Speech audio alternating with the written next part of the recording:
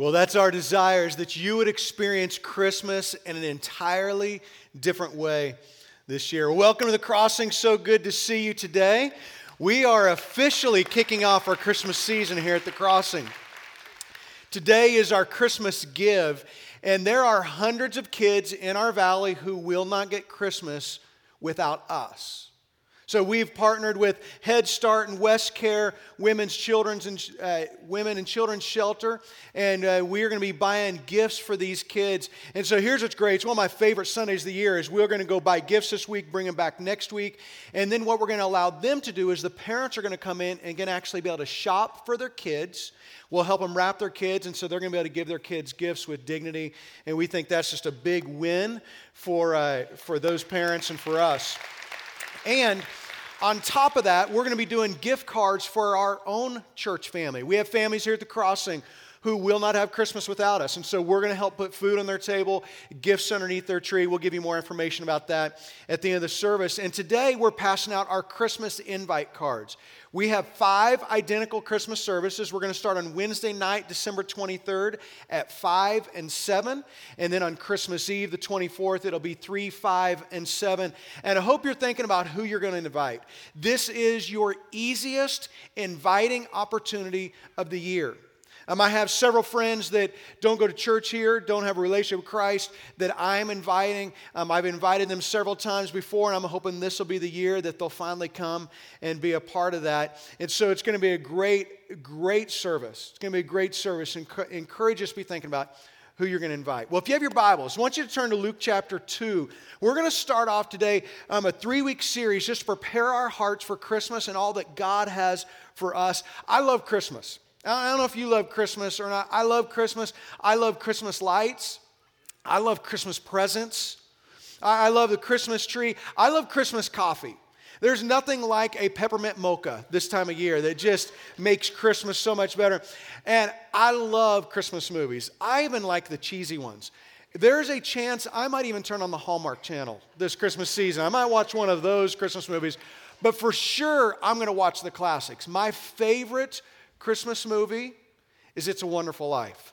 I mean, there's just something about It's a Wonderful Life that just makes my heart warm. My daughter and I, it's our tradition that on Christmas Eve we'll watch this together until we fall asleep. Just love that movie. Or there's The Grinch. Maybe some of you, your favorite one is The Grinch. There's Christmas Vacation.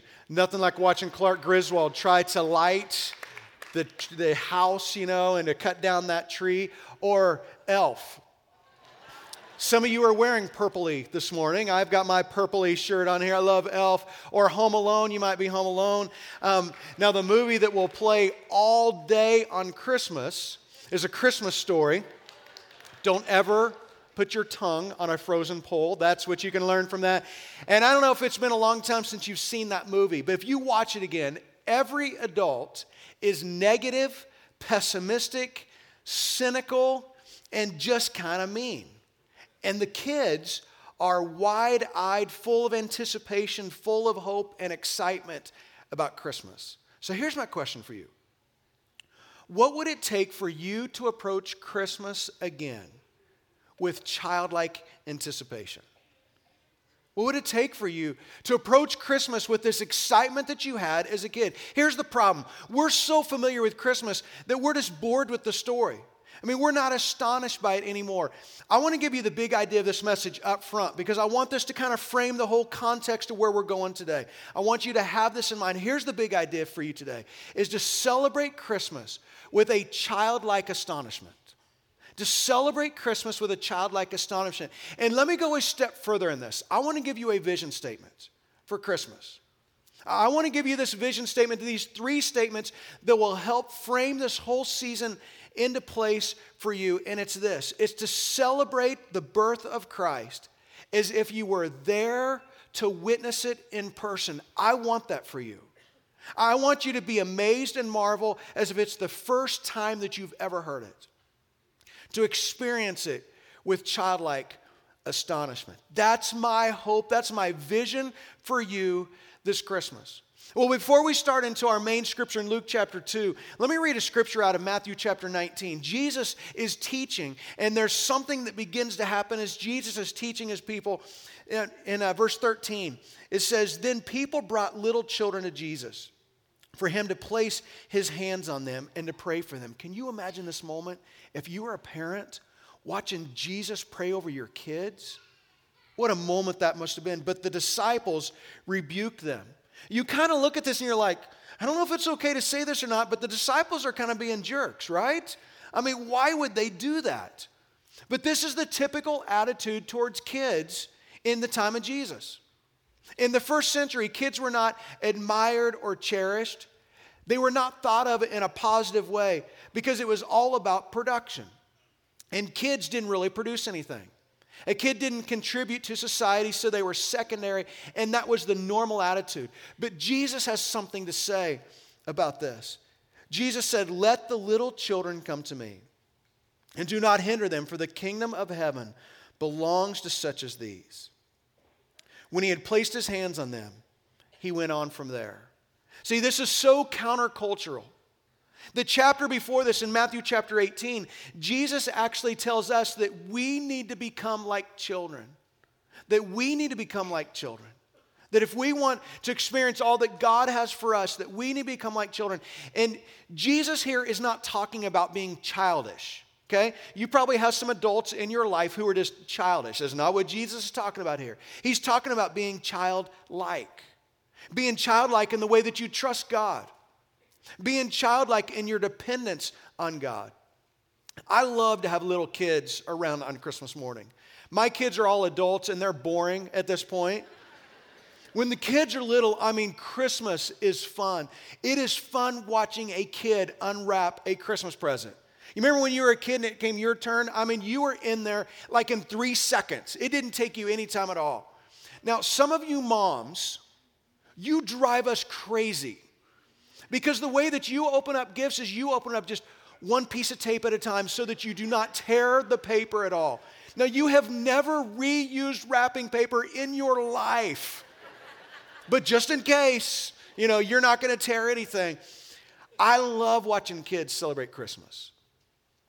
What if we could go back to Christmas with that childlike astonishment about all that God has done for us? And with that in mind, let's turn to Luke chapter 2, and we'll dive in. We're going to start here in verse 8. It says, "And there were shepherds living in the fields nearby, keeping watch over their flocks at night." Now, shepherds were the lowest of the occupations. That they were considered low-class, unclean people. They lived with the animals. They ate around the animals. When they slept, they laid down and the animals were nearby. They smelled like animals. And on top of that, people thought that shepherds were thieves because their sheep would be grazing on other people's property. You remember Jeff Foxworthy? You might be a redneck if. Well, if Jeff Foxworthy lived around this time, it would have been, you might be a shepherd if. Because they were outcast socially. And they were outcast spiritually. Because they took care of animals, they were considered unclean, and so a shepherd was not allowed to go worship at the temple. They were unclean. And here's what's interesting, is Jesus had not been born in a manger. The shepherds would have never been part of the story. They wouldn't have been invited to come in because they would have been considered unclean. Verse 9, it says, "An angel of the Lord appeared to them, and the glory of the Lord shone around them, and they were terrified. But the angel said to them, 'Do not be afraid. I bring you good news that will cause great joy for all the people.'" This phrase, good news, is where we get the word gospel. It's where we get the word gospel. Gospel actually means the good story. That the angel could have said it, that we are bringing you the good story that is going to bring great joy. In other words, this news, it's going to do something to you. It's not only going to astonish you, it's going to bring joy in your life. And this will be for all people, not just shepherds, not just Jewish shepherds, not just for the people of that era, for everyone. "Today in the town of David, a Savior has been born to you. He is the Messiah, the Lord. This will be a sign to you. You will find a baby wrapped in cloths and lying in a manger." Let me stop here for just a minute, because if there is anything in the message of Christianity that does not strike you as good news, then perhaps it's time for you to approach Christmas again with childlike eyes again. Do you hear what I'm saying? If there's anything about Christianity that does not come across to you as this is the good news, this is the good story, then you have lost something along the way. Because if someone comes to you and they go, hey, listen, I've got good news for you. When they're sharing good news to you, the first thing that goes in your mind is, oh, I wonder what they're going to want from me. I wonder what this is going to mean for me. What am I going to have to give up? Is this going to cause me more work? No, you don't think that, because this is good news. What would it look like for you to begin to approach this whole season again like this is good news, and this makes a difference in my life? It goes on here in verse 13. It says, suddenly a great company of the heavenly hosts appeared with an angel praising God and saying, glory to God in the highest heaven, and on earth peace to those on whom his favor rests.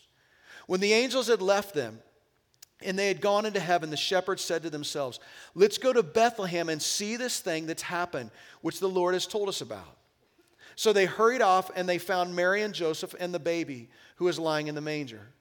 And when they had seen him, they spread the word concerning what they had been told about this child. And all who heard were amazed at what the shepherds had said to them. Now, as they leave to go check this whole thing out, I'm guessing that, one of the shepherds kind of drew the short straw. He had to stay back and he had to take care of the sheep. But the rest of them, they went to go check this out. And did you see what their first response was? It was to spread the news. They went to everybody and they said, we have got to tell you about what we've seen and heard. We've got to tell you about Jesus. We've seen him. And here's the irony, is the first announcement of Jesus came from those who were outcasts. The first announcement of Jesus came from those who were socially unacceptable, did not fit in. That ought to say something about us, because I think for a lot of us, we just feel like we're on the fringes of God. That maybe God doesn't really accept us, or maybe that there's other church people in your life that you feel like who don't quite accept you. I think for the majority of us, we kind of feel like these outcasts.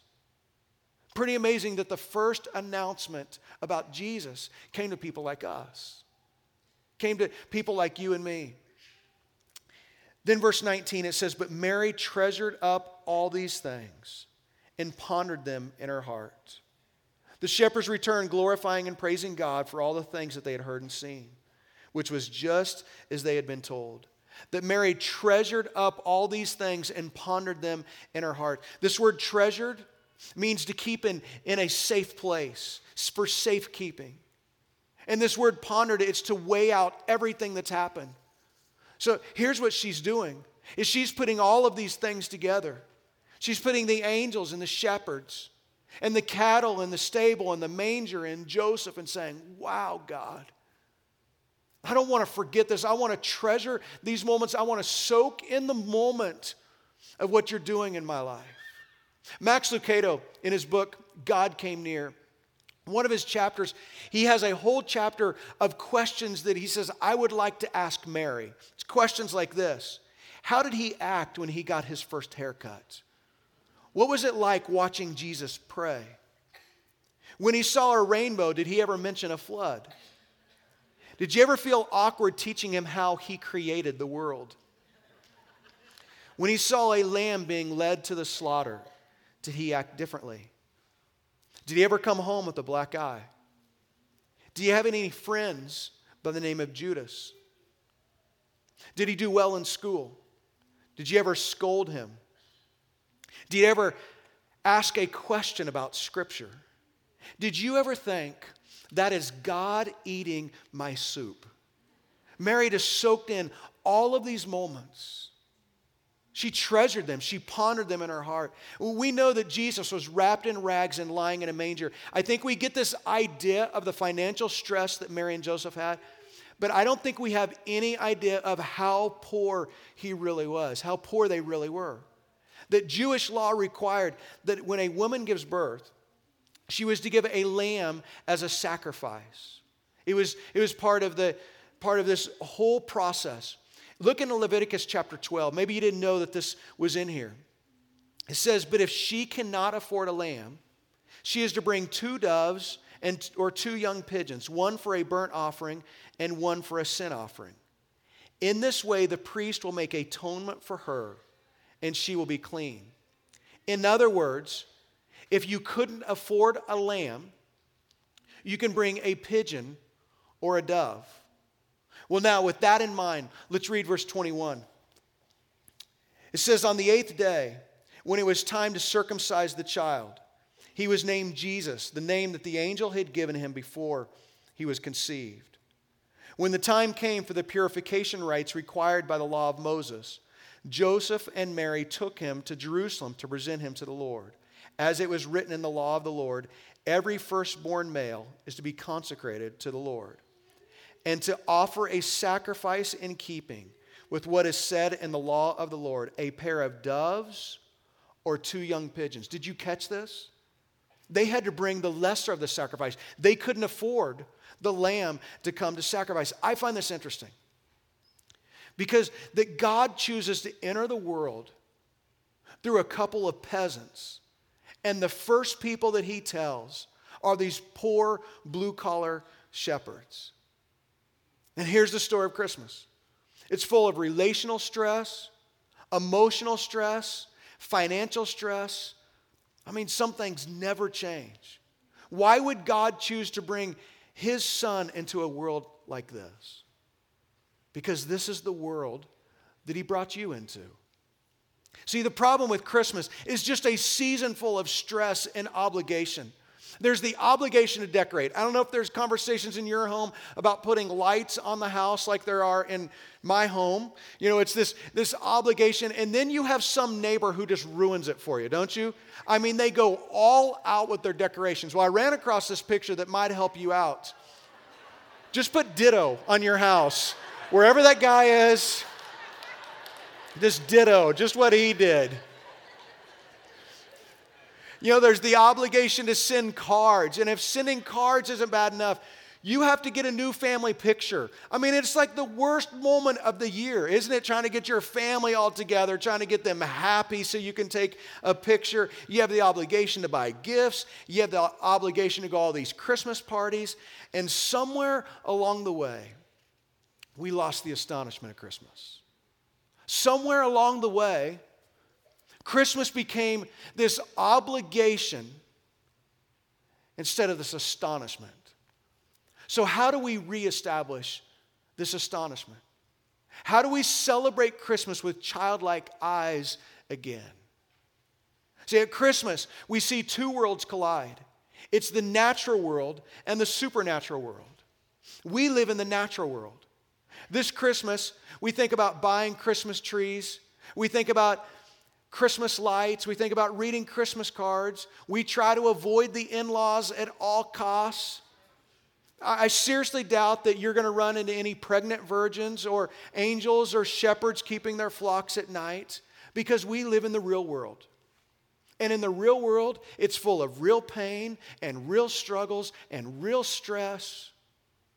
But Christmas is when these 2 worlds come together. They collide. God becomes man. The supernatural becomes natural. And that's the hope of Christmas. That God loves you enough, and God knows your story enough to send his son for you. And so, as we try to reestablish this astonishment, I just have 2 things for you. It's a learning from the shepherds and from Mary. And here's the first one. The shepherds' response to Jesus was to go and tell. For the shepherds, what they did is they went and told everyone they came in contact with. That's their response to Jesus. Now, there's certain things we just can't help talking about. This last Thursday, we had our staff Christmas party. I have the privilege of working with the most amazing staff in the world. We have incredible staff here at the Crossing. Just love them. We had our Christmas party with our staff and spouses, and we had dinner together, and we gave away some goofy gifts, and it was a lot of fun and just a really good time. So when I got home, I Instagrammed some pictures, tweeted out a few pictures about our Christmas party, and my sister-in-law, she tweets me back, and she says, if you were at a Christmas party, you missed the game, you need to go watch the highlights. Well, my brother and his wife, they are avid Green Bay Packer fans. I mean, they love the Packers. So I'm like, I didn't know what she was talking about. So I go on, and I start seeing the news feed of the greatest Hail Mary pass of all time. So I get on to watch the highlights, and I watch as Aaron Rodgers takes the snap with 0 seconds. And if you've ever seen the last play start with 0 seconds, you're going, is that possible? In this one case, it is possible. You have to go back and see it. He takes the snap and throws the most amazing 61-yard Hail Mary pass for the Green Bay Packers to win the game. Pretty amazing. And I'm telling you, if you did not see the highlights, you need to go back and see the highlights. I mean, it is pretty amazing. For some of us who have been Christians for a long time, we used to approach Jesus with that same kind of excitement. We wanted to tell everybody. But somewhere along the way, we just lost the excitement. We've completely forgotten how excited we were when Jesus Christ changed our life. For some of you, when you came to Christ, I mean, you told everybody the difference that God had made in your life, and you begin to tell them that you need to come and see, you need to check this out. And something happens to us along the way, just the longer that we're Christians, we lose our excitement of what God has done for us. Got a letter a few days ago from a lady at our church who had gone through a series of pretty horrible things in her life, and she had decided that she was just going to end it all. She could not bear to live in the pain that she was in any longer. And as she says, in my last-ditch effort to make sense of all this, I decided I would come to the crossing.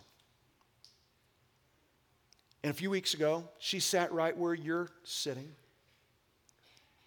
and she surrendered her life to Jesus. She gave her life to Jesus. And she wrote, she goes, I just needed to tell you what a difference that God has made in my life. See, when we begin to realize that an invitation to somebody could save their life, could change the trajectory of where somebody's life is going, maybe the most significant thing you can do to reestablish astonishment is to have a spiritual conversation with someone who is far from God, to tell them the good news, to tell them the good story about God. And I want to push you a little bit in this. I want to push you a little bit, because if there is a time all year long that people are more receptive to the message of Jesus, it's right now. It's Christmas. I mean, people put nativity sets in their front yard. It's usually okay to mention Jesus during this time of year. And we have 3 weeks until our Christmas service is here. So here's what I want to just encourage you to do, is that you go home and you make a list. You make a list of 1 or 2 or 3 people in your life who are far from God, who don't have a relationship with Christ. And you write their name down. And then you pray for them every single day. You pray that God would open up a door, that God would provide an opportunity for you to start a spiritual conversation and just make an invitation. And then make that bold invitation. Just invite them to come with you to one of the Christmas services. And here's what I promise you. If you invite them, I promise you that they will hear a message about Jesus in a non-offensive way. And there'll be some moments where we're going to laugh together. The service we put together is an amazing service. There's going to be some moments that we're going to laugh together, but there's going to be some moments where you're going to encounter God in a fresh and unique way. It'll be this moment. So the shepherd's response to Jesus was to go and tell. To go and tell. It's one of the ways that we reestablish this astonishment. So we invite somebody else in to be a part of what we've seen and heard. But for Mary, Mary's response to Jesus was she treasured and pondered all of these things in her heart. She treasured and pondered all these things in her heart. Think about what Mary was going through. She finds out that she's pregnant, and who is going to believe her story? I mean, nobody's going to believe that story, right? She's faced with with humiliation. There's rumors about her unfaithfulness. She doesn't know whether Joseph is going to end up divorcing her or not. She doesn't know what's going to happen. And then, when that's all taken care of, she ends up getting on the back of a donkey at 9 months pregnant and traveling 70 to 80 miles to go pay her taxes. You think you hate paying your taxes? Try that. Then she gets to Bethlehem, and she goes into labor, and they have no place to deliver the baby.